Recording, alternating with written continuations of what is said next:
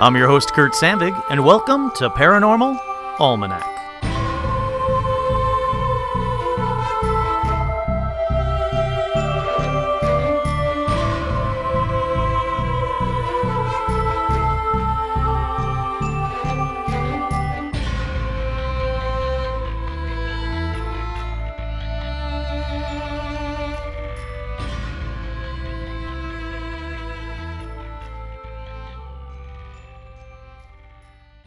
That's right, I'm your host, Kurt Sandvig, and on this week's edition of Paranormal Almanac, let's talk about hoaxes.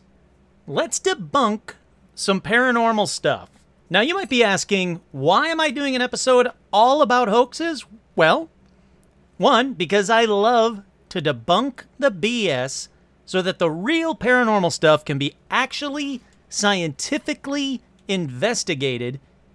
And well, recently I was called arrogant for my need to debunk stuff. Then this same moron tried to belittle me for having a small dog. Mess with me or Paranormal Almanac all you want. But fuck right off if you want to go after Stitch.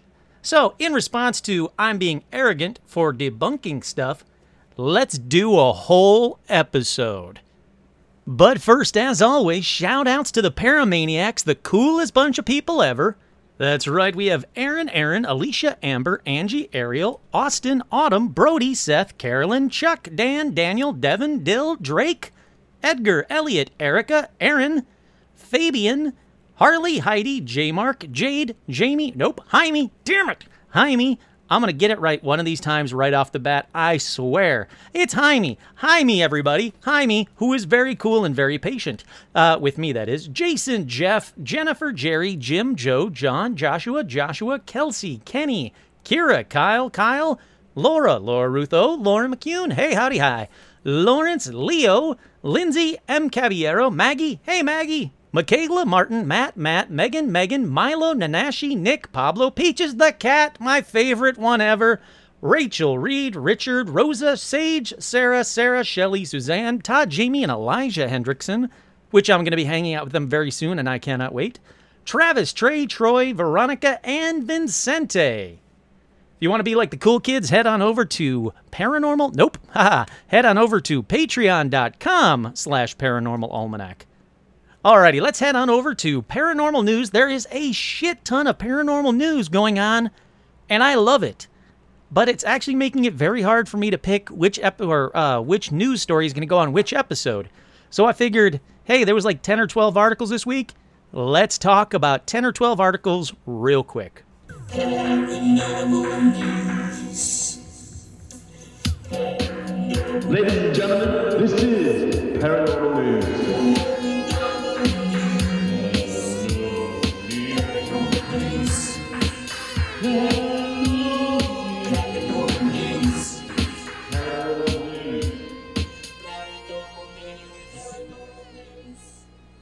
The first one up is Navy says, yes, those unidentified aerial phenomena videos are real.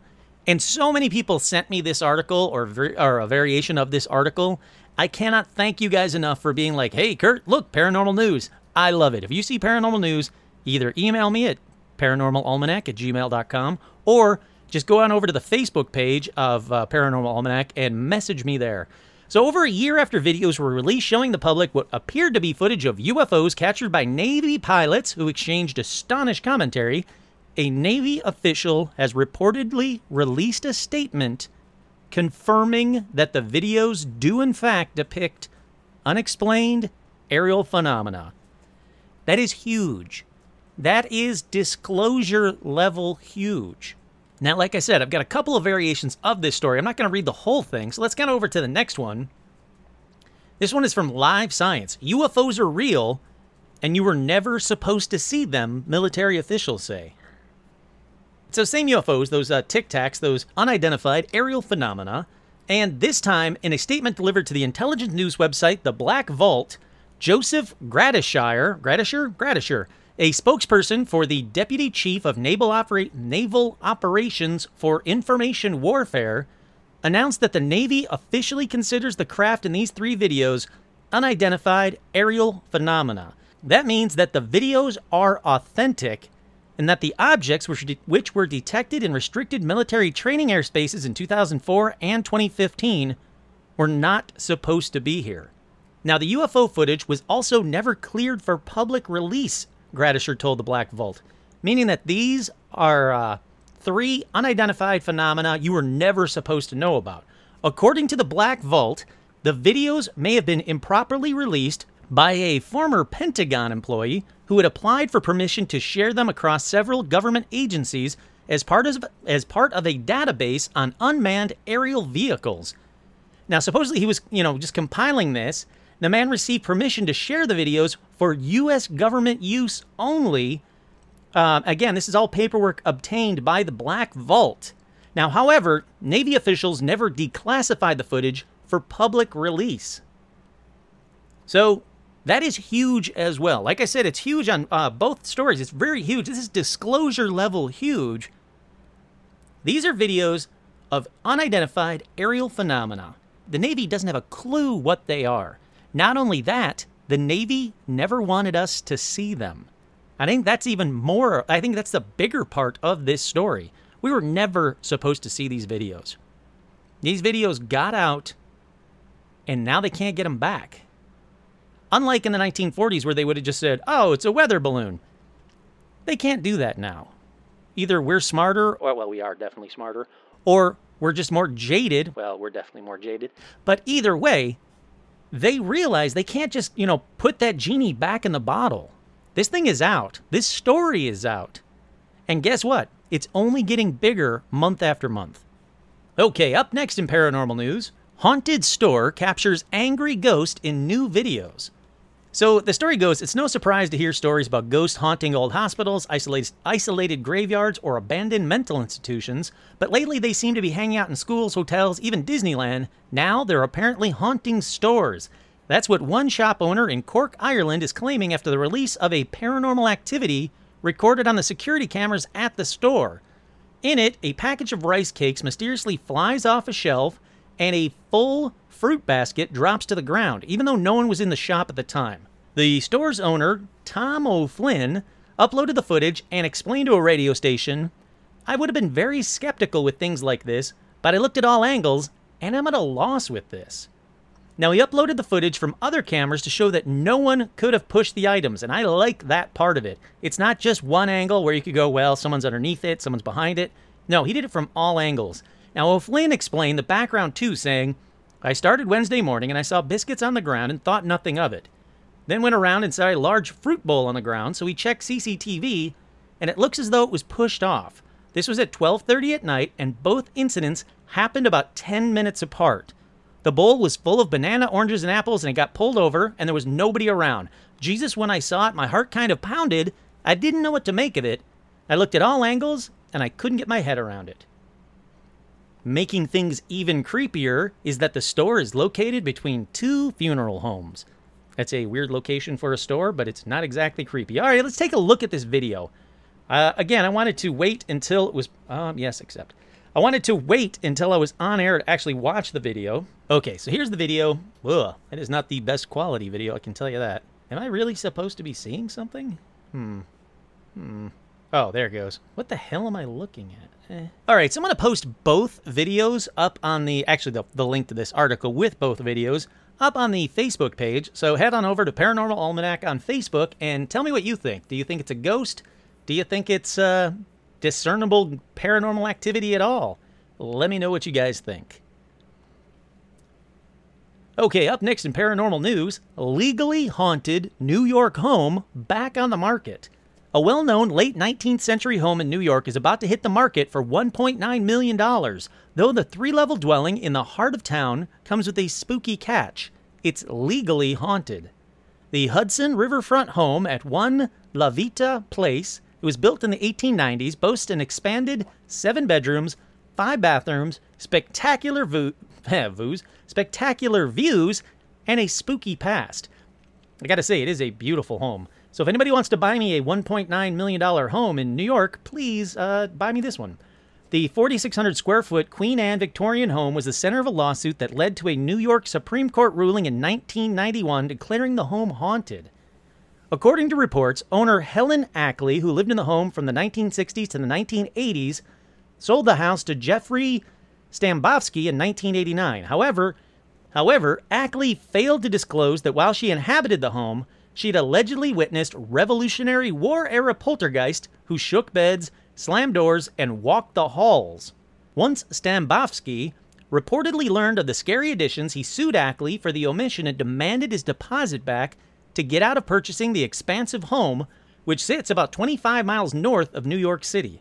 The Supreme Court ruled in Stambovsky's favor. However, the haunted past seems to be just that, in the past, as it had several high-profile inhabitants, including director and screenwriter Adam Brooks, Jewish rapper Matisyahu, and singer-songwriter Ingrid Michaelson, none of whom experienced anything haunted. The house has been restored over the years to keep up with its 1890s glory, complete with a inlaid hardwood floors, arched doorways, and wraparound porch. It also boasts some modern details, blah, blah, blah. Doesn't matter.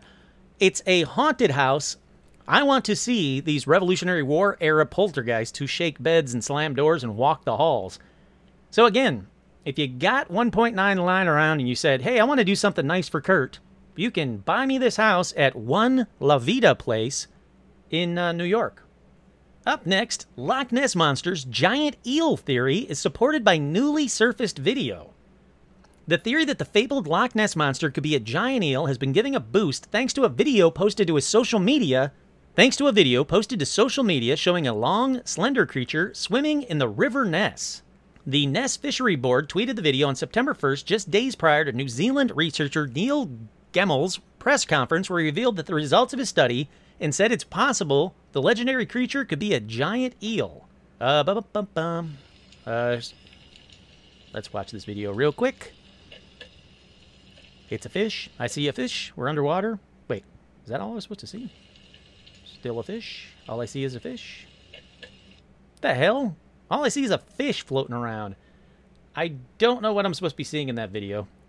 Oh, it's supposed to be at the top? What? Huh. I will be honest, I don't see anything in this video. Let me expand it to full screen. Oh, that made it worse. Oh, no. There is something there.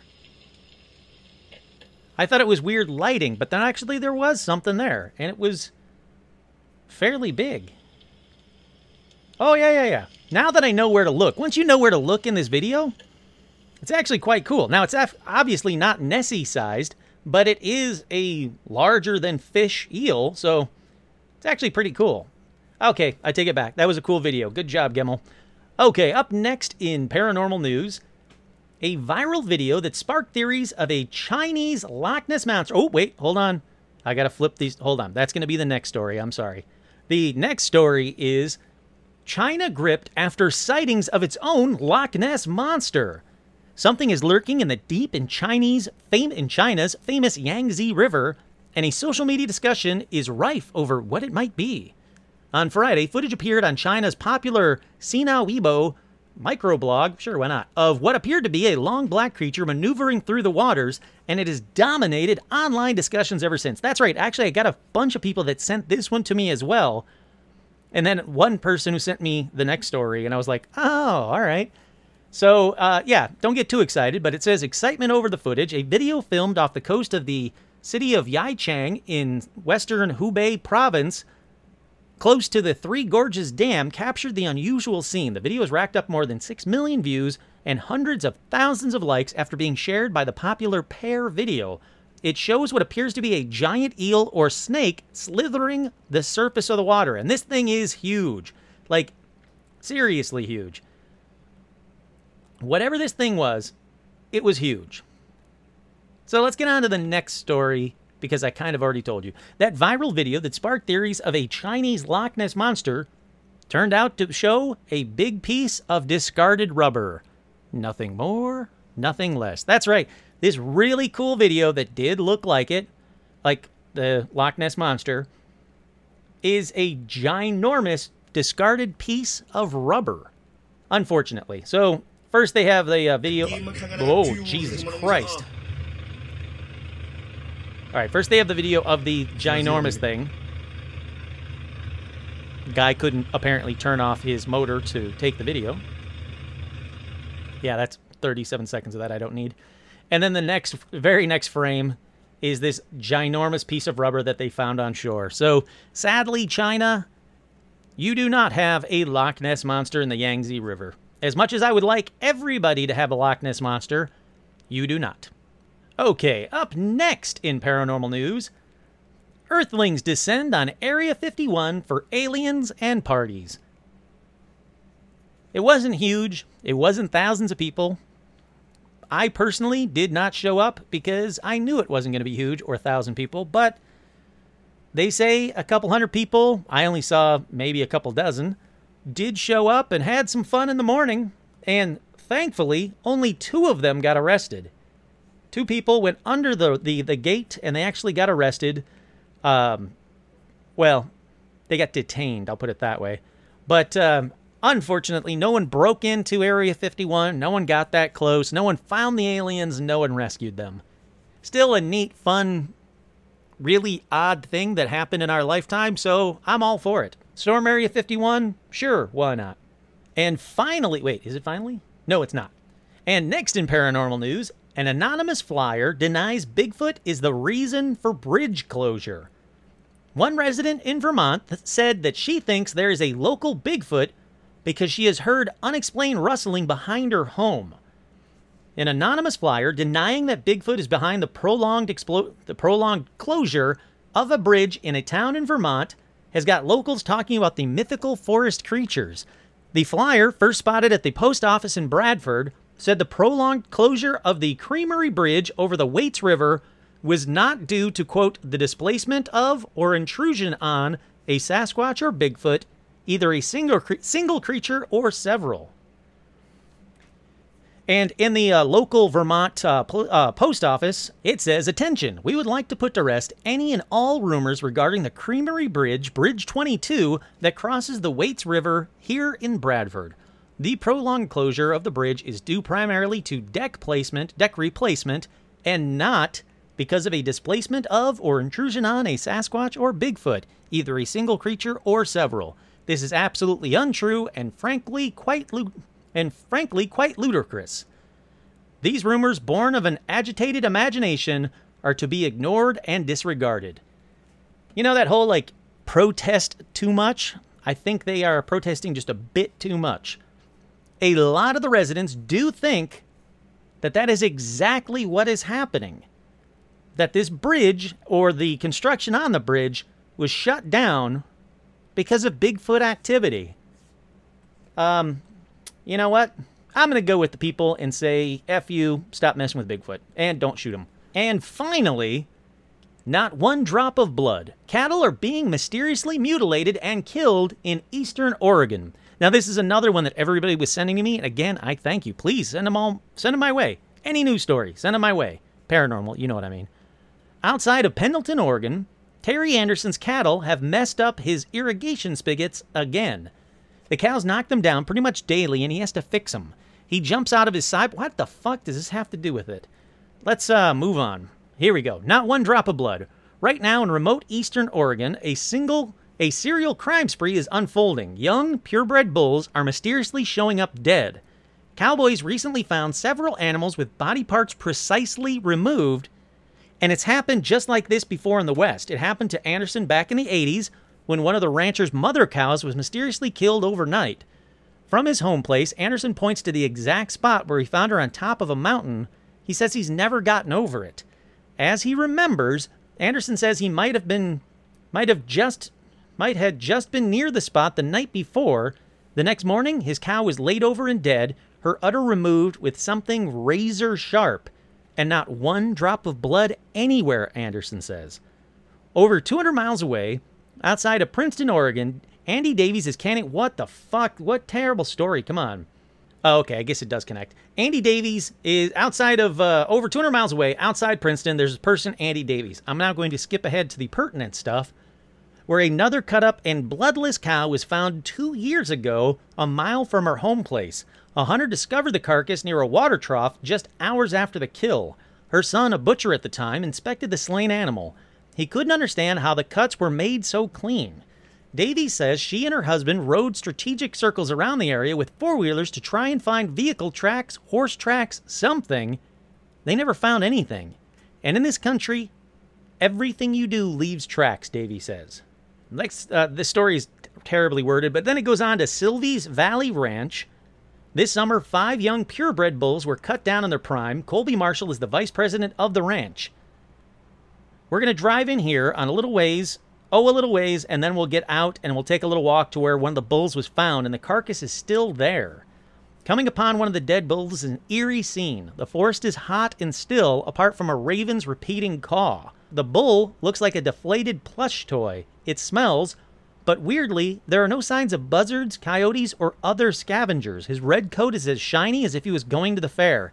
And they show a really sad photo of this bull, and they're not wrong. Nothing is tearing apart this bull. None of the scavengers are coming to get it.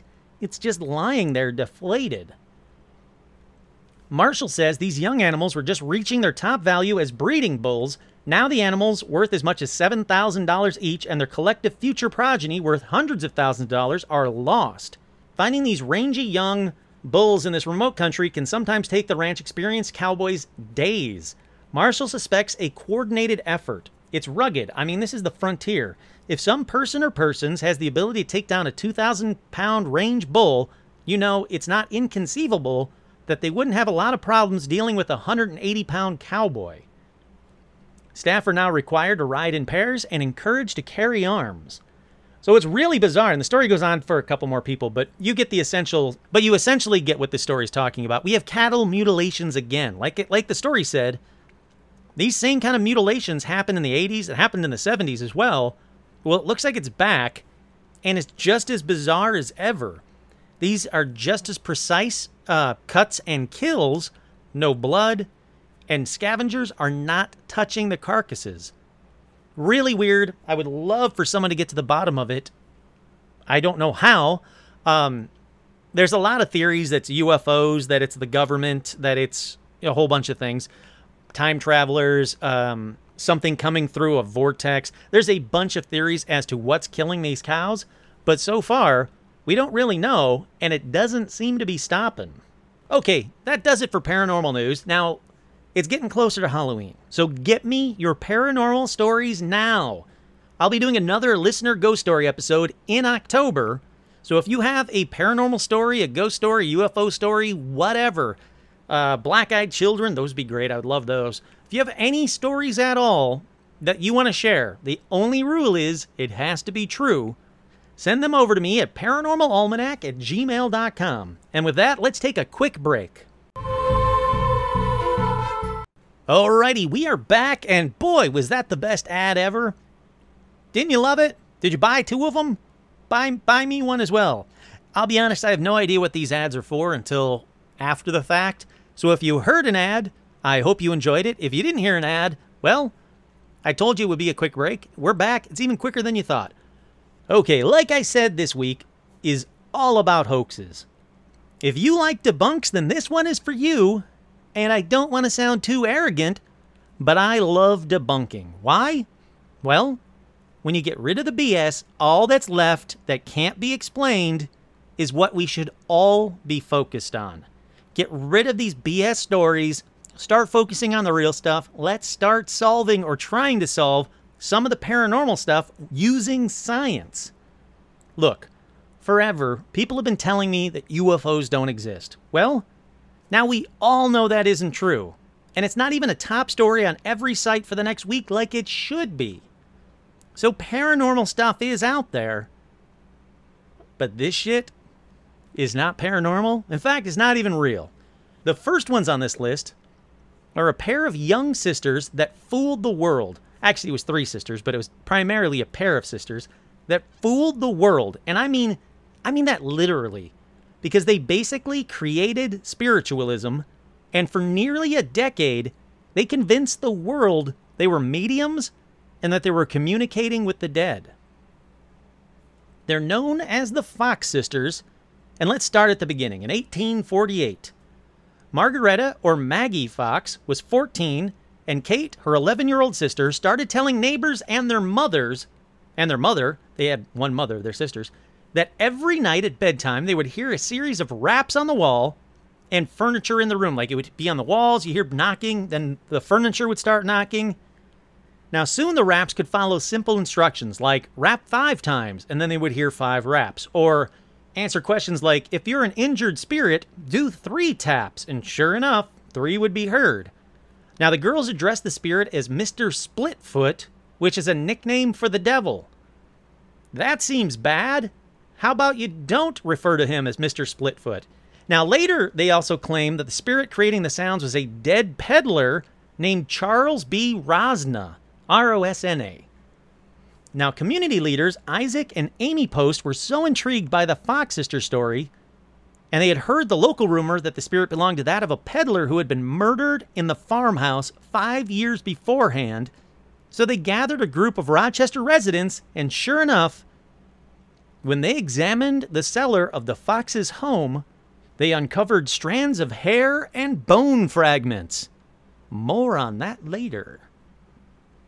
All right, so the Post invited the girls to a public gathering at their home to see if they could communicate with the spirits at other locations, or if it only was, like, retained to the Fox sisters' house. I suppose I went with as much unbelief as Thomas felt when he was introduced to Jesus after he had ascended, Isaac Post wrote. But he said he was swayed by very distinct thumps under the floor and several apparent answers to questions. Now, he was further convinced when Leah Fox also proved to be a medium, communicating with the Post's recently deceased daughter. This is that third sister I was telling you about. The Post rented the largest hall in Rochester, and 400 people came to hear mysterious noises. Afterwards, Amy Post accompanied the sisters to a private chamber where they disrobed and were examined by a committee of skeptics who found no evidence of a hoax. This was very apparent. You're going to hear a lot of that kind of stuff throughout this episode. People tried to debunk them right away, and I give them credit for that. But maybe they should have tried just a little bit harder. Anyhow, so this sparked a tour of the Fox sisters, the 2 Fox sisters. One of them stayed behind, but the other 2 were like, screw it, let's go on tour. And an editorial in the Scientific American at the time called the girls the spiritual knockers from Rochester, which, now that just sounds like a stripper. But back then, it was because of the whole, rapping stuff. So they did their routine in the hotel's parlor, inviting 30 attendees to gather around a large table at the hours of 10 a.m., 5 p.m., and 8 p.m., and even made more money by taking a private meeting, or a bunch of private meetings, I should say, in between shows. Now, admission was $1, and the elite of the elite came, and boy, were they astonished by a session in which the spirits rapped in time to a popular song, not like, Eminem rapping, but, knocking rapping, and spelled out a message. And that message was, spiritualism will work miracles in the cause of reform. I would love to know how that rapping for that long of a sentence worked. It can't be, I'm going to start knocking. You tell me when I get to the letter. Okay, that's S. Okay, that's P. Okay, that's I. That would have taken forever. But somehow, the spirit, quote unquote, spirit, rapped out the message, spiritualism will work miracles in the cause of reform. So like I said, Leah had stayed in New York, and she entertained callers in a seance room, while Kate and Maggie took the show to other cities, among them Cleveland, Cincinnati, Columbus, St. Louis, Washington, D.C., and Philadelphia. All right, from here we're going to fast forward to 1888. Margaretta was paid $1,500 to tell her story of how they did it. She says, when we went to bed at night, we used to tie an apple to a string and move the string up and down, causing the apple to bump on the floor. Or we would drop the apple on the floor, making a strange noise every time it would rebound. Mother listened to this for a time. She would not understand it and did not suspect us as being capable of a trick because we were so young. The sisters went from apple dropping to cracking their knuckles, joints, and toes to just making rapping sounds with their feet. A great many people, when they would hear the rapping, imagine at once that the spirits are touching them, she'd explain. It's a very common delusion. Some very wealthy people came to see me some years ago when I lived in 42nd Street, and I did some rappings for them. I made the spirit rap on the chair, and one of the ladies cried out, "I feel the spirit tapping me on the shoulder." Now, of course, that was pure imagination. She offered another demonstration of how they did it in public, removing her shoe and placing her right foot upon a wooden stool. The room fell silent and still, and was rewarded with a number of short little raps. There stood a black-robed, sharp-faced widow, the New York Herald reported, working her big toe and solemnly declaring that it was in this way she created the excitement that has driven so many persons to suicide or insanity. One moment it was ludicrous, the next it was weird. Now, Maggie insisted that her sister Leah knew about the rappings were fake all along and greedily exploited her younger sisters. Now, that right after she said that, she exited the stage. She thanked God that she was able to expose spiritualism. Maggie then recanted her confession only 1 year later. This was because she was broke and, frankly, she missed the spotlight. Now, this reversal actually pissed off other famous spiritualists, mostly because she had already told the public the ways they were tricking people. So to get back at them and their hatred of her, she went to a debate at the Manhattan Liberal Club, and under the pseudonym Mrs. Spencer, Maggie revealed several more tricks of the BS spiritualists, and there was a shit ton of them at this time. Spiritualism exploded, and I mean it really exploded. They were everywhere. They were fooling a lot of people and making a lot of money. Now, Maggie said that she also debunked the ways that the mediums wrote messages on blank slates by using their teeth or feet. She never reconciled with her sister Leah, who died in 1890. Kate died 2 years later while on a drinking spree, and Maggie passed away 8 months later in March of 1893. Now, let's fast forward to one more piece of BS about the Fox sisters. Many sites, and I mean many sites, say that they were real and Maggie just lied for the money. And the proof is, because it was reported in 1904, school children who were playing in the sisters' childhood home discovered most of a skeleton in the walls.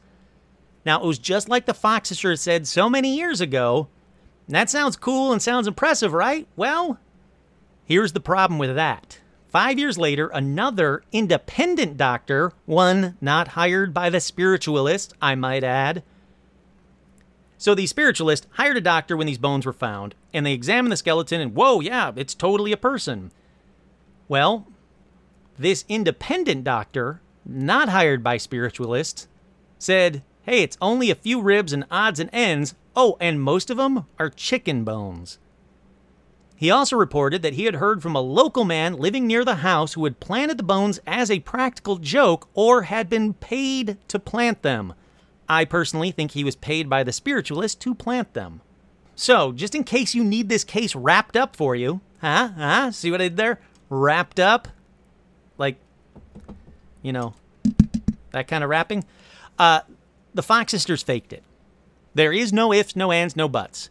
Maggie debunked it. She showed him exactly how it was done. It doesn't matter that a year later she recanted so she could try and become famous and rich again. She debunked it. She showed him exactly how she was doing it.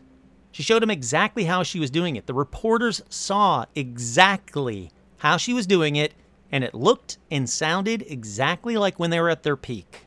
The Fox sisters faked it. People were so dumb that they didn't notice them taking a shoe off and hitting her toe against stuff in the room. That kind of astounds me, but not really. Back then, people were way more freaked out about the paranormal than we are now. They were so intense, they even said, oh my God, the spirit's touching me on the shoulder, when nothing was touching her on the shoulder. You're going to hear that a lot of the spiritualists on this list were just like the Fox sisters. It's something very simple and very dumb, but it convinced, I was going to say thousands, but it might even be millions. Okay, next up was a time slip story that turned out to be fake. Remember, all the stories you were about to hear are fake. Everything after Paranormal News is fake. Okay, got it? Here it goes. This is the tale of Lucy Lightfoot. It's a very popular tale that you can find online that many sites quote as being real in proof of time travel. Okay, Lucy Lightfoot was born at a farm near Bowcombe on the Isle of Wight. Lucy disappeared without a trace. She was last seen around 10:30 a.m. on the morning of June 13th, 1831. According to legend, there was a near total eclipse of the sun that day. It got very dark, and there was this strange humming sound, like something from another world. That lasted about a half an hour. And during that eclipse, a violent thunderstorm also happened. That thunderstorm was so intense it caused flooding and crop damage to the entire area. After the storm had stopped, locals found her horse, and it was tied to the gate of St. Olave's or Olives, church in Gatcombe. But Lucy, nope, never seen again. Her parents offered a large reward for her return, but after waiting 2 years without any leads, they moved away. So then what happened? Well, in 1865, over 30 years later, Reverend Samuel Trelawney unearthed a manuscript by Felipe de Mezeres, who was a chancellor of Peter I, and on this manuscript, he noticed something odd. There was a listing of names of the English knights. The story was presented as a historical fact in numerous magazines and books. I'm telling you, this was real, but it's not. This was real, and this is what happened. On that list of English knights' names, there was mentioned a girl that followed one of the local knights, and that girl was Lucy Lightfoot.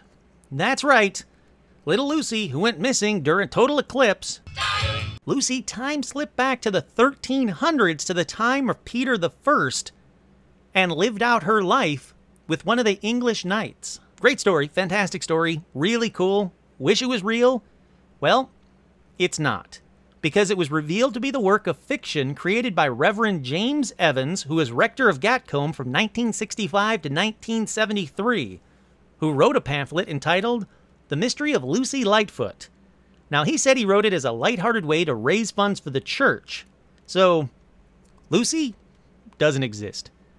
That manuscript from Felipe de Mezeres, the Chancellor of Peter I, doesn't exist. And if it does exist, it sure as shit doesn't mention Lucy Lightfoot. Still, a lot of sites, and I mean a lot of sites, say Lucy Lightfoot and her time slip is real. So if you see a site that says that, you might want to mention it to them. Hey, that was debunked, and it was debunked like 40 years ago. So the next couple are about paranormal and photography. First, we have Mr. William H. Mumler. Now, it's the tale of spirit photography and the man who invented it or perfected it, depending on where you get information. But from what I can find, he is the first spirit photographer ever. Now, this first spirit photo was actually taken by accident in 1861 by William Mumler, who was a jeweler as well as a photographer in Boston. Here's where the BS starts. He says after taking a self-portrait, he noticed an image of someone behind him. At first, he thought he hadn't cleaned the plate properly, so he cleaned it again, took another photo, and still saw the same figure behind him. And that's when he realized it was the ghost of his cousin. All right, so those same type of BS spiritualists from that Fox sister story, yeah, those kind of people all freaked out and publicly claimed there was now a way to take pictures of ghosts and make a shit ton of money off of it. Now, Mumler, like I said, seeing dollar signs, started taking photos of people for $10 a photo. 1861, $10 a photo. Now, even though he didn't guarantee a spirit, what do you know? Most of the photos had them. Now, he was open to skeptics, though, and let them take a look at the process. In fact, there were several investigations, including one by a not-so-reputable source. A spiritualistic newspaper called the Banner of Light printed this letter on November 18, 1862, stating the observations of another photographer, William Guay. Sure.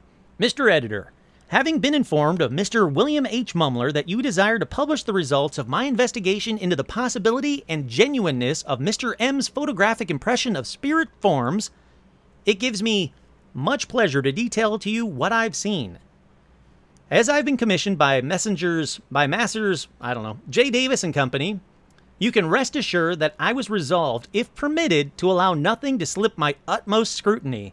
Having had 10 years continual practice in this particular branch, that is, negative on glass and positive on paper from negative, I felt competent to detect any form of deception.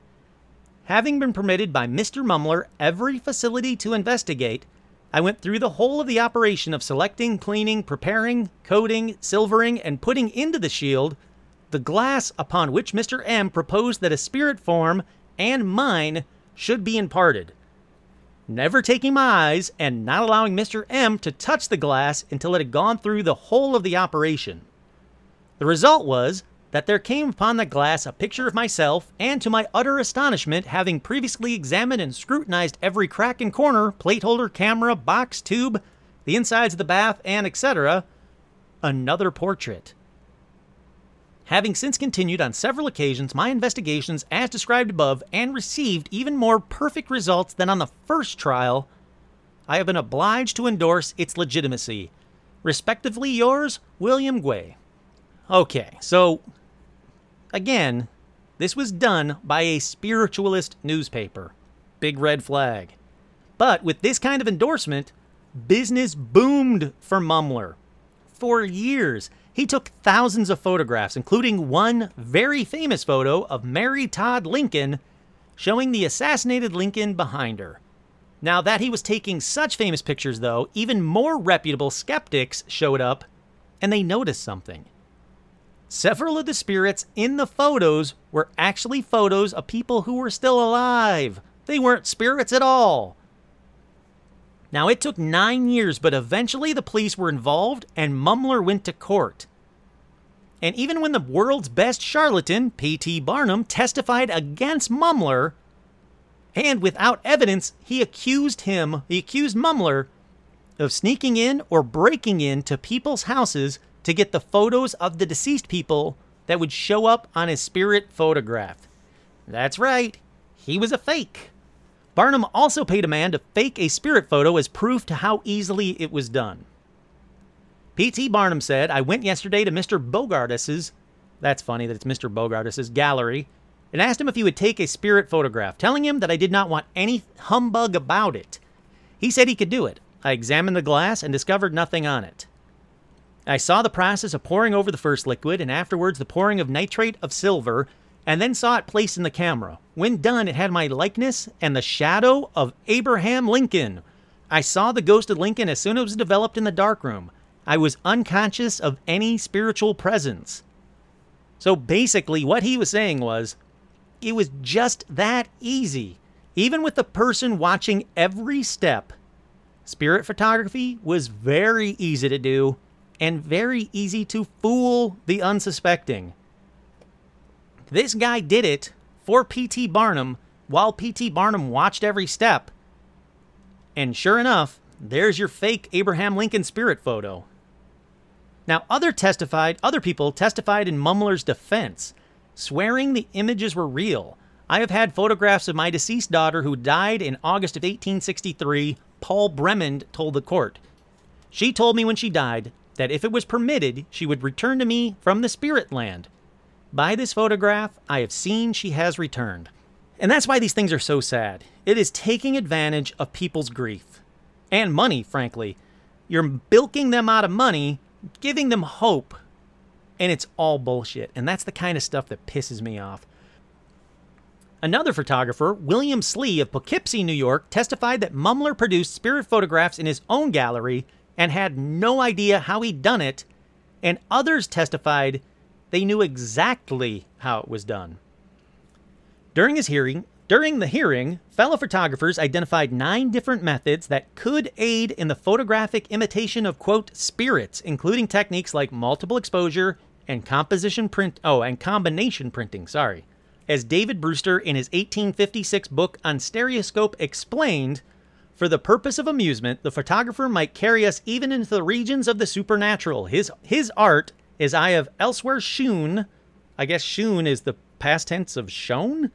As I have elsewhere shewn, enables him to give a spiritual appearance to one or more of his figures, and to exhibit them as, quote, thin air amid the solid realities of the stereoscopic picture. Now, like I was saying, during the Civil War, there was a lot of deaths. There was a lot of keepsake photos, including keepsake photos of dead people. Now, these photos do seem to be what Mumler was using, basically. As in the case of Barnum's Lincoln portrait, it was just layers upon layers. He used the images of the not famous or the dead, if he could get his hands on them, to put spirits in all of his photos. If a customer shared enough information with the photographer, and if the selected face was faint and blurry enough, the resulting spirit could convince a person who wanted to be convinced, said P.T. Barnum at the time. Now, ultimately, the jury couldn't decide, and Mumler was acquitted, but even though he won this, his business completely suffered, and he stopped spirit photography altogether. Like I said, it was incredibly easy to create spirit photography back then, and people were very easy to fool and profit off of. And it just angers me that all these people were people with hope that were finding out this was all bullshit, or people with hope giving him his money over and over again. $10 a photo in the 1860s. That's insane. All right, let's stick with BS photography for a second, and let's talk about thoughtography. Now, if you thought spirit photography was dumb, just you wait, because this one is about Ted Serios, who is a Chicago area bellhop that claimed he could transfer his thoughts directly from his mind onto film. He called the process thoughtography because, frankly, Ted doesn't have that much of imagination. It's a dumb title, it's a dumb name, it's a dumb thing.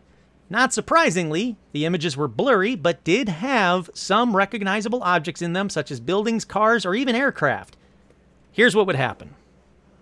If you went to see him do it at the time, Ted would get really drunk. And I mean really drunk. This is true. I looked it up. He would get insanely drunk. Then he would scream and wail and shout and make faces. Then he would hold a small tube that he called his gizmo. And that's gizmo with an S, not a Z, because he's an idiot. Now, he'd hold this gizmo up against the lens of a Polaroid camera. Red flag. He would then wait for the thoughtograph to emerge, and he would shout to the person behind the camera, "Take the picture!" So how did he do it? Well, James Randi, who is the world-renowned debunker, did the same thing and got similar results. The trick? Concealing a small lens with a photographic transparency inside the gizmo. Simple as that. All right, here's my question. How come no one investigated the gizmo before, during, or after the thotographs? That would have been the first place I looked. Why do you need this gizmo? I thought you said it was thougograph, not gizmography. You're an idiot, Ted Serios. I'm glad you're dead. Okay, just as dumb as thoughtography is, this next one is even dumber. It's called psychic dentistry. Look, I wish it was real. I really do. I really wish a psychic could just fix my teeth by thinking about it or doing psychic trickery. That would be awesome. I hate the dentist. Sorry, dentist, if you're listening. I don't think you are. Look, psychic dentistry is just dumb. His name was Willard Fuller, and he called himself a faith healer. That's your first big red flag. Now, he practiced faith healing in the 60s. He claimed to have healed more than 40,000 people. 1960s, not 1860s, 1960s. 40,000 people were fooled by him. What did he do? Well, he filled cavities. Okay, I guess that's cool if it was real, but it's not. He changed silver into golden fillings. That seems kind of weird, but whatever. He straightened crooked teeth or produced new teeth. That's right. He made bad teeth whole and even produced a new set of teeth in some elderly patients, all with his mind. How did he fool that many people? Well, I kind of just said it a minute ago. He did a lot of his psychic dentistry to the elderly. Now, the elderly would just think that they were being fixed only to have the same issues as before, or they would not have any more issues because they would pass away. They were elderly. It was all like mind over matter things. It's the placebo effect, but a placebo effect that doesn't really help because they still have these same issues with their teeth.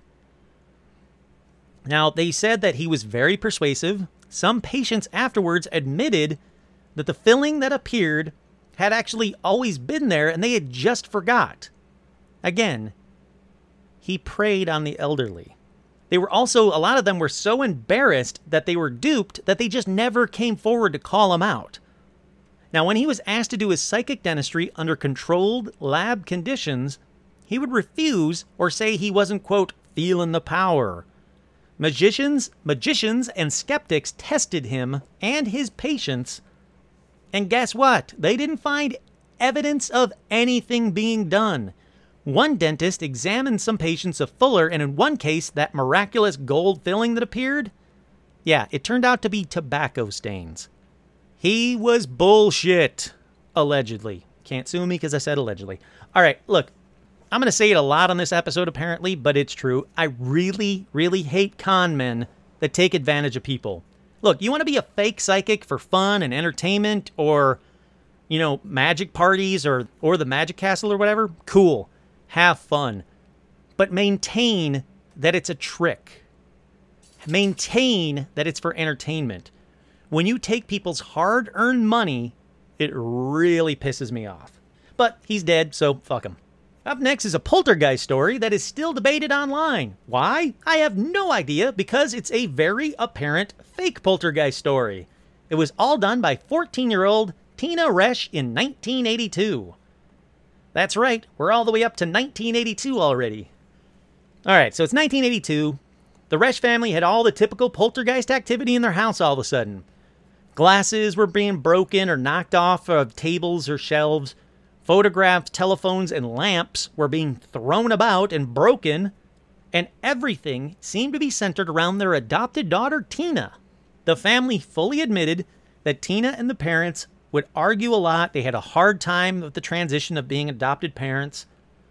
But they swore that all the poltergeist activity was real. They said they saw stuff fly through the air so much that they called a local reporter named Mike Harden. Now, Mike Harden and photographer Fred Shannon showed up and got to work. Fred was almost instantly shocked by what he saw. Or kind of saw, actually, but we'll get to that in a minute. Fred had taken a series of photographs while visiting the family, and the best of these photographs showed Tina cringing on the couch as a telephone is moving through the air in front of her. Sounds like a great freaking photo. The story was a hit. These photographs in the story in the newspaper meant it went worldwide. And soon, every publication sent their own reporters to the house. In fact, on March 8th, 1984, approximately 40 reporters filled a 20 by 20 room in the Resch's home, but nothing happened all day. In fact, and this should be no surprise to you, the effects seemed to only take place when nobody was looking, including a lamp seemingly knocking itself over, which was captured by one of the video crews. So that reporter Harden from earlier, he still believed everything. He said, look, that lamp, it knocked itself over. There were a whole lot of people there that saw it. No one saw it. So he was convinced he had the story of the century. So he called upon parapsychologist William Roll, and they were hoping for him to witness the activity on the at the house. They wanted him to actually go there, actually see it while they were filming. How amazing would that be to have a parapsychologist standing there when poltergeist activity was actually happening? Okay, so Roll arrived, and that video crew went through. So Roll arrived, and he started his investigation. While that was happening, that video crew that saw that lamp, that got footage of that lamp being knocked over, well, they went through all of their footage, and when a camera that had been left on caught Tina pushing over the lamp, gasp, big surprise, they said, hey, wait a minute. We have footage. We thought it was just this footage, but this camera was on as well, and it shows you, Tina, knocking over the lamp. Well, when they asked her about it, Tina laughed it off and said that she had been tired of all the reporters there pressuring her to make something happen, so she gave them what they had come for just so they would leave. Now, even with this, Hardin was still like he was convinced. This is a real poltergeist. I know it is. And he kept investigating. And the story caught the eye of someone else. That's right. James Randi is back again. So Randi and the Committee for Skeptical Inquiry shows up to the house, and Randi offers a check of $10,000 if the Resch family can show any kind of paranormal activity while they were there. Now, the mother thought that was very insulting and refused to let them in to investigate. Randi quoted Joan, the mom, as saying, "We've had a circus going already, and I don't need a magic show as well." Whatever. Now, the family announces that they were going on a 2-week vacation. They're like, "Nope, screw y'all. We're leaving for 2 weeks. We don't want anything to do with Randi. We're out of here." What they didn't know was Randi was actually watching the house and noticed that they never left. So Randi decides, all right, if I can't get in to interview the family, they won't let me in the house, they're faking a vacation, screw it. I'm going to go interview the interviewers. And he started to talk to people who had been at the press conference in the Resch's home. And then he does one better. James Randi actually purchased the contact sheet of photos the photographers took of the instances from the paper itself, the story that made this thing worldwide. Those original photos. He buys them all. Now, when he went to go and collect the contact sheet, holding his receipt of payment, the editor realized the story was in jeopardy, and they were kind of in jeopardy, and refused. And he tried to get his photos back from Randi. Now, Randi says, the editor moved over to me, and he tried to take the contact sheet from me. And I snatched it back. I had the receipt right there, and I held it up in front, and I said, "I paid for this. This is my property, and I'm leaving." And he said, the editor said, "Oh, no, you're not," and even called the guard. Now, the guard came over and said, "Yes, sir." He said, "This man has merchandise, and I want it back." So James Randi says, "I looked at the guard and said, this is my receipt. This is my merchandise. I'm going out the door. If you stop me, I'll sue the ass off of you and the entire newspaper, and I'm not kidding. I am very, very serious." And he says he stuck the receipt into the envelope, walked to the door, and didn't hear a word behind him. He says, "They didn't know what to do, and I walked out, and I had the contact sheet." So here's where the story really falls apart. That contact sheet that Randi bought, it showed all of the photos Fred Shannon had shot. Photos that were not included in any of the stories, the ones that the paper had, quote, deemed unworthy of publication because it caught Tina throwing or pushing over everything that the poltergeist had done that they had reported on. Now, Fred Shannon did an interview later in which he said he couldn't manage to catch anything when he held his camera, but as he lowered the camera or looked away, he would see something, but it would be too late. He felt like there was a force of some kind that didn't want to be directly observed. So he positioned his camera in Tina's direction, then looked away, and when he saw a blur of indistinct motion from the corner of his eye, he would snap the photos. Yep, it was Tina all along. Every photo confirmed it. So as simple as that poltergeist activity came, boom, it just stopped. And Tina was just a spoiled brat again. Now again, for some reason, this one is put on just about every list of real poltergeist in America. No one takes the time to actually investigate it. And again, I didn't investigate it. This was done by James Randi. This information is out there if you're looking for it. Okay, up next is a short and equally dumb one. One that, again, no surprises, you're going to hear this a lot from just about every one of these. One that is still disputed online. It's called the Stockwell Ghost, and it's so dumb I'll make this a quick one. The year was 1772 in London. The detached house on the east side of Green had a ghost in it. Mrs. Golding and her female servant lived there, and here's what happened. China, glass, plates, etc. fell and broke, and various articles of furniture without any visible cause were removed or tumbled, and it scared the hell out of Mrs. Golding and the town. When they investigated, they found out the whole thing was caused by Anne Robinson, Mrs. Golding's servant. They caught her doing it, yet this stupid story still shows up on real ghost story sites everywhere. Boom, done. Moving on to the next one. Whew. Okay, this next one, is one that I'm including on this episode because it involves another famous skeptic who outed so many scammers. That skeptic was Harry Houdini. All right, the year was 1924, and Mina Candon, or Marjorie, as she was known by her fans, or the Blonde Witch of Lime Street, as she was known by her haters, was famous for conjuring the voice of her dead brother Walter, whose spirits would rap out a message, or tip a table, and even sounded a trumpet or two. Now, witnesses said that Walter was very unfriendly. He would only answer questions begrudgingly and quoting scripture in a very gruff, disembodied voice. Now, besides Walter, Marjorie would also, quote, extrude ectoplasm from her orifices. Now, photos from the time show ectoplasm coming out of her nose and ears. It mostly emerged from beneath her sheer kimono like a string of entrails, quote, an ectomorphic hand that Walter used to carry out his commands.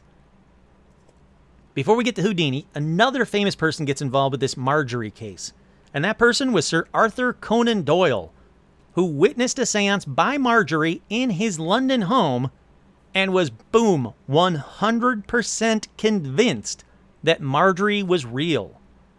He never, ever wavered from this. He was so convinced by what he saw that he recommended her to the editors of Scientific American, who was offering a $2,500 prize to the first medium who could verifiably demonstrate to its 6-man investigative committee, quote, a visual psychic manifestation. So Scientific American's J. Malcolm Bird, who chaired the committee, psychologist William McDougall of Harvard, former MIT physicist Daniel Comstock, and 2 members of the Society of Psychical, really, that's a word? Of Psychical Research, Hereward, he's got a dumb name, Hereward Carrington and Walter Prince. Now, all of these men became so convinced after examining Marjorie over 20 times. So we got J. Malcolm, that's 1. William McDougall, that's 2.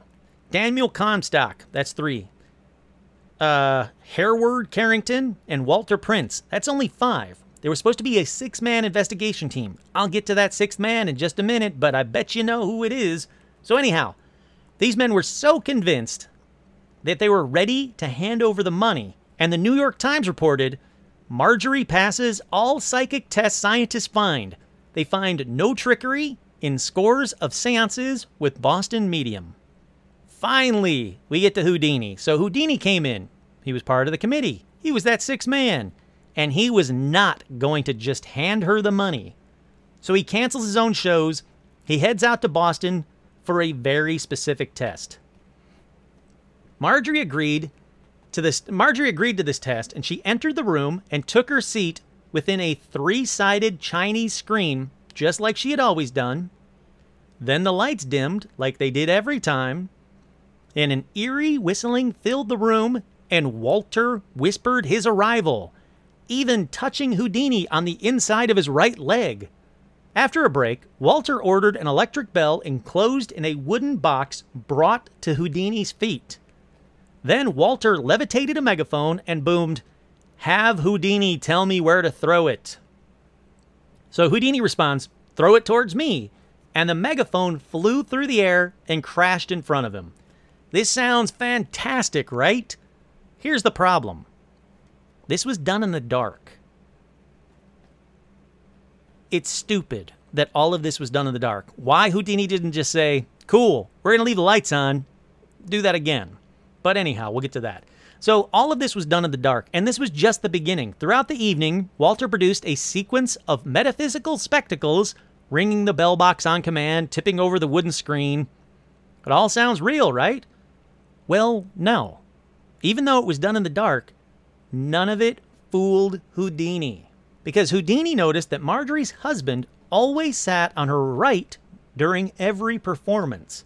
Houdini also guessed correctly that he would be seated at her left in the circle, with hands joined, feet and legs touching. So in preparation for the evening, Houdini wore a tight bandage under his right knee all day.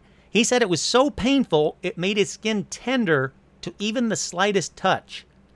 This heightened sensitivity was for a purpose. He could feel Marjorie twist and flex in the dark as she moved her left ankle slightly to get to that bell box under the table. Boom, she's doing the bell box. Later, he felt her shift again to tip the Chinese screen with the right foot. Boom. Then, the flying megaphone flew and it stumped Houdini for a few hours until he figured it out. Marjorie would place that megaphone on her head, dunce cap style, with a momentarily free hand. Guess whose hand? If you said her husband, you'd be correct. She would then jerk her head in his direction to send it crashing to the floor. So Houdini said, I've got her. All fraud, every bit of it. One more sitting, and I will be ready to expose everything. At a second seance at a Boston hotel, it featured a levitating table, which Houdini reached out into the dark and found Marjorie's head lifting the table from beneath. He again felt her legs move as she reached to ring the bell box. He said, she's the slickest ruse I ever detected.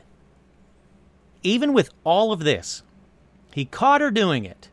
The committee still wasn't sure, but since they weren't unanimous, they did not pay her any money. That seemed to piss off Marjorie because Walter screamed, Houdini, you goddamn son of a bitch, I put a curse on you now that will follow you every day for the rest of your short life. Now, in October, Scientific American published an article that described the committee as hopelessly divided. That pissed off Houdini. So Houdini didn't just sit back. In November of that same year, he published a pamphlet on his own called Houdini Exposes the Tricks Used by the Boston Medium Marjorie, complete with drawings of how she produced her, quote, manifestations. So this pissed off Marjorie's supporters. Everybody's pissed off by this point. The supporters threatened to beat up Houdini any chance they got. And Walter had one more prediction. Here's where it gets kind of weird, kind of real. In August of 1926, Walter proclaimed that the end was near.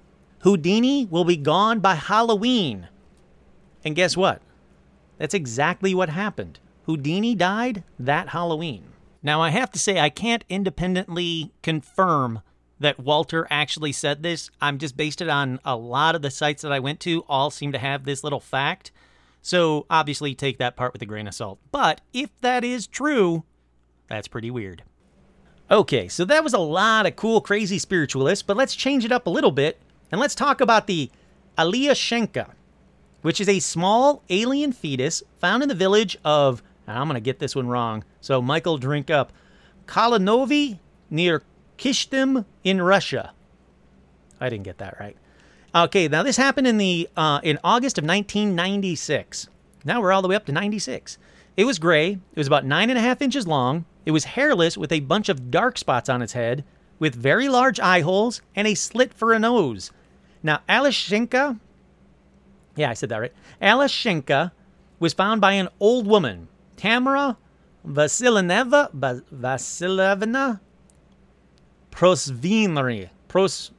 Prosvirna.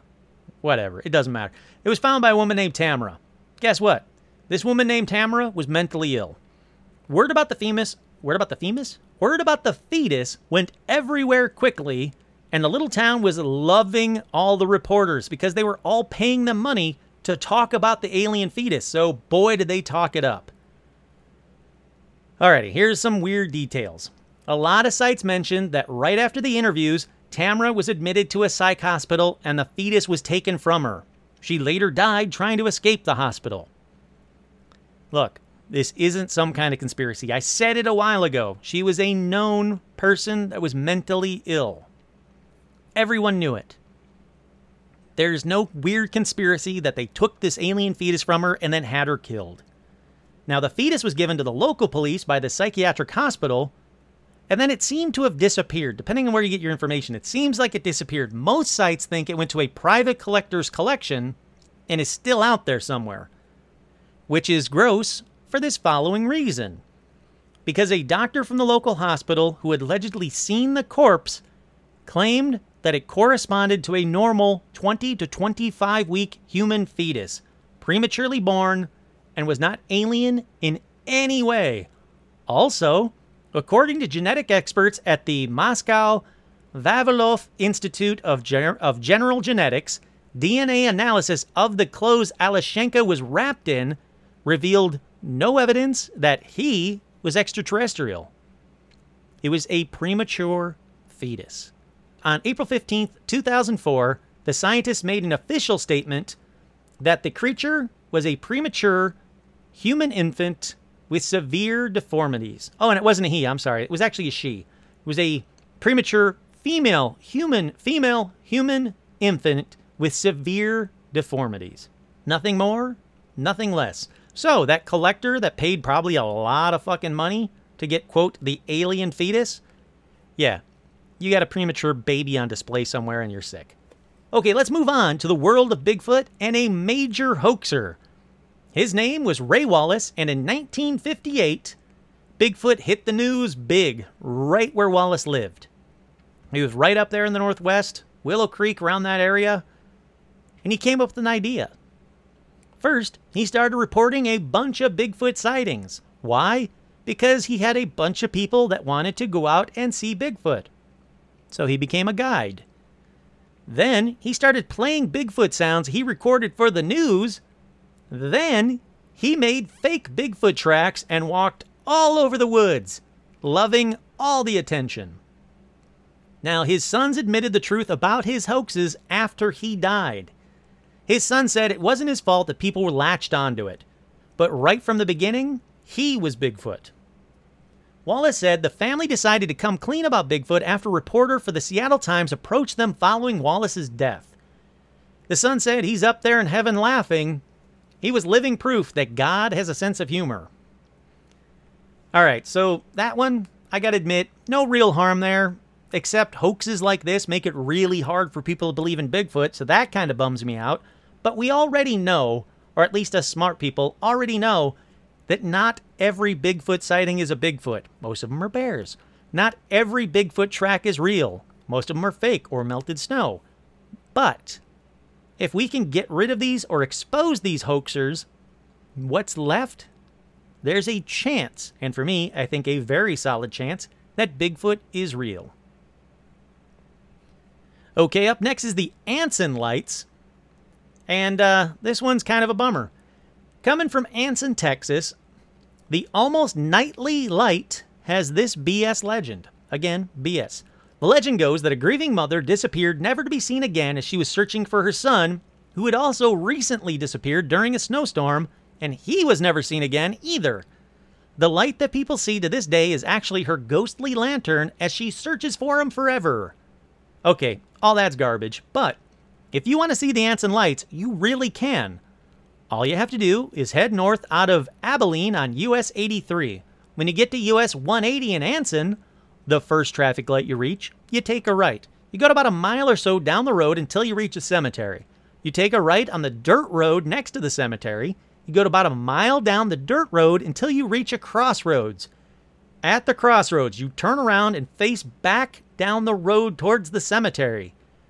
Do this on a Saturday night, and you're going to be surrounded by a bunch of people who see the Anson Lights. It's a lot like the Marfa Lights. And this light has, quote, baffled paranormal groups for decades. In fact, so many sites say that the Anson Lights is a real paranormal phenomena. So you might be asking, yeah, well, Kurt, how do you know it's bullshit? Well, just like the Marfa Lights, it's very easy. So let me read you directly from a website of the students who debunked it. Around 9:30, Carolyn, Kurt, not me, Zach, Ann, Casey, Tyler number 1, and Tyler number 2 gathered in the Chambers parking lot at ACU, piled into my car in Kurt's truck, and headed north to Anson. I'm going to skip ahead. Boom, boom, boom. So they look at Google Maps, they go to the thing, they go to the spring, boom. They closed in, they see the lights. They're like, whoa, what the hell's going on with these lights? Only this time, they moved a little bit closer. And when they did, they could see the lights even better. And when they got even closer, they went, oh, It's car lights, just like Marfa. So they got even closer. They set out on the second part of the journey, driving on the dirt roads to get all the way to the light. Fortunately, as you can see from this map on this website, you'll have to go to their website. You just Google Anson Lights. You'll find their website. When you get to this map on this website, that last little bit of this drive would be exactly on line with the ghost lights. We'd be driving right into it. So we set out. Then we took a turn, heading north. The light came back into view off to our right. We took another right and lost the light, but taking a final left turn, we got on the sight line. The light came back into view as we drove towards it. Our conclusion? The Anson light is not a ghost light.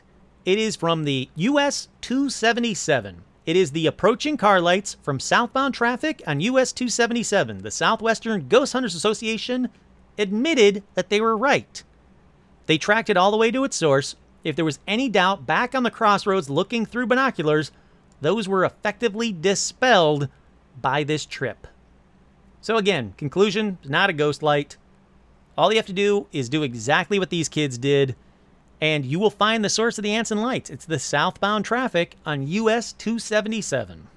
Those kind of bum me out. I really do like these weird lights like the Marfa lights and the Anson lights. A lot of people think, oh, it's ball lightning, or oh, it's Native Americans, and there's a lot of cool tales that go around with them. Sadly, all of them have a very simple, very scientific explanation. Still cool to see. You can still go out there and check it out, but it's not a ghost. All right, this next one, let me see where we're at for time. Oh, we're doing fine. This next one is a common one, and this isn't about one specific statue, but about the whole phenomena. Statues that seem to drink fluids. Now, throughout the years, there have been a number of stories of religious statues around the world drinking from people's offerings of milk or wine or what have you. And this one has a very simple scientific answer. But first, let me tell you about one of these statues. In India, a Lord Ganesha statue drank milk from its worshippers, and the news ran a story about it. The news said that huge crowds formed as people held spoonfuls of milk up to the trunk of the statue and watched the milk disappear. The phenomena was widely accepted as a miracle until scientists examined the case and concluded that the milk was being siphoned down the surface of the statue in a thin film that wasn't easily visible. Nothing more, nothing less. In fact, as more people made offerings, pools of milk actually formed at the base of the statue because it was going down the surface of the statue and collecting at the bottom. It's all very simple. Statues, no matter how smooth you think they are, have slight imperfections, and the surface area goes down the milk goes down that area, almost imperceivable to the eye, and just collects at the bottom. I think this one's kind of neat, kind of cool. I'm not a big proponent in statue miracles. I think if there's going to be miracles, it should be a little bit cooler than just some statue crying or drinking milk. So I've never been a big proponent on this one, or a big I never really liked these, but nonetheless, it's been proven fake anyway by science, so there you go. Okay, finally, the last one for tonight.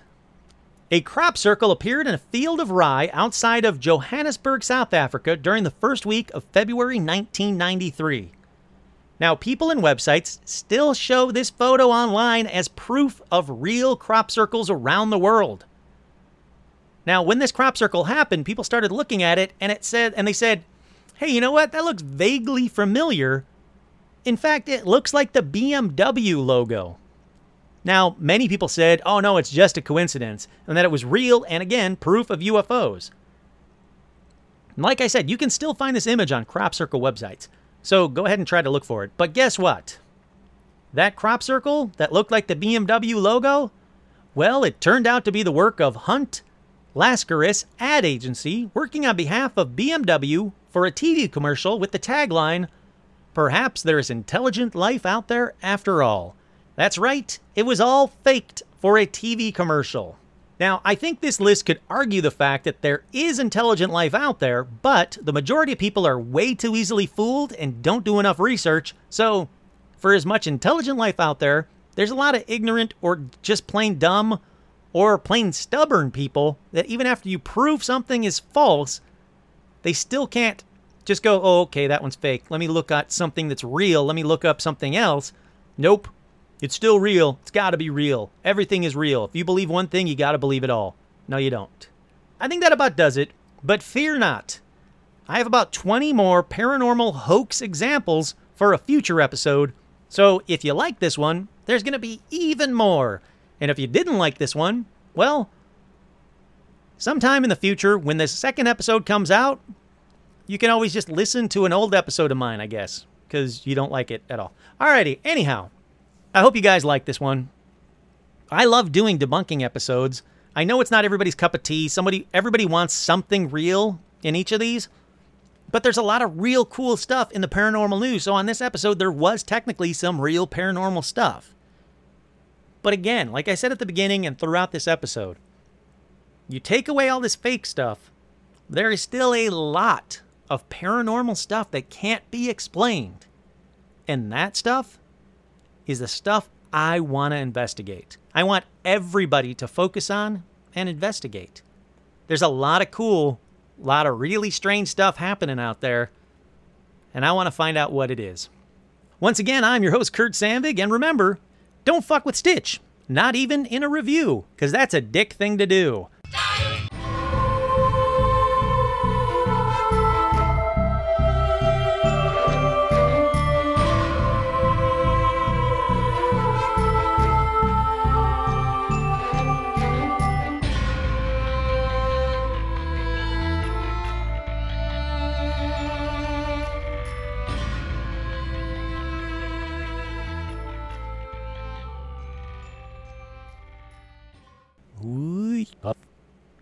That's the tough one. Nothing look it out. Nothing look it out. One remember.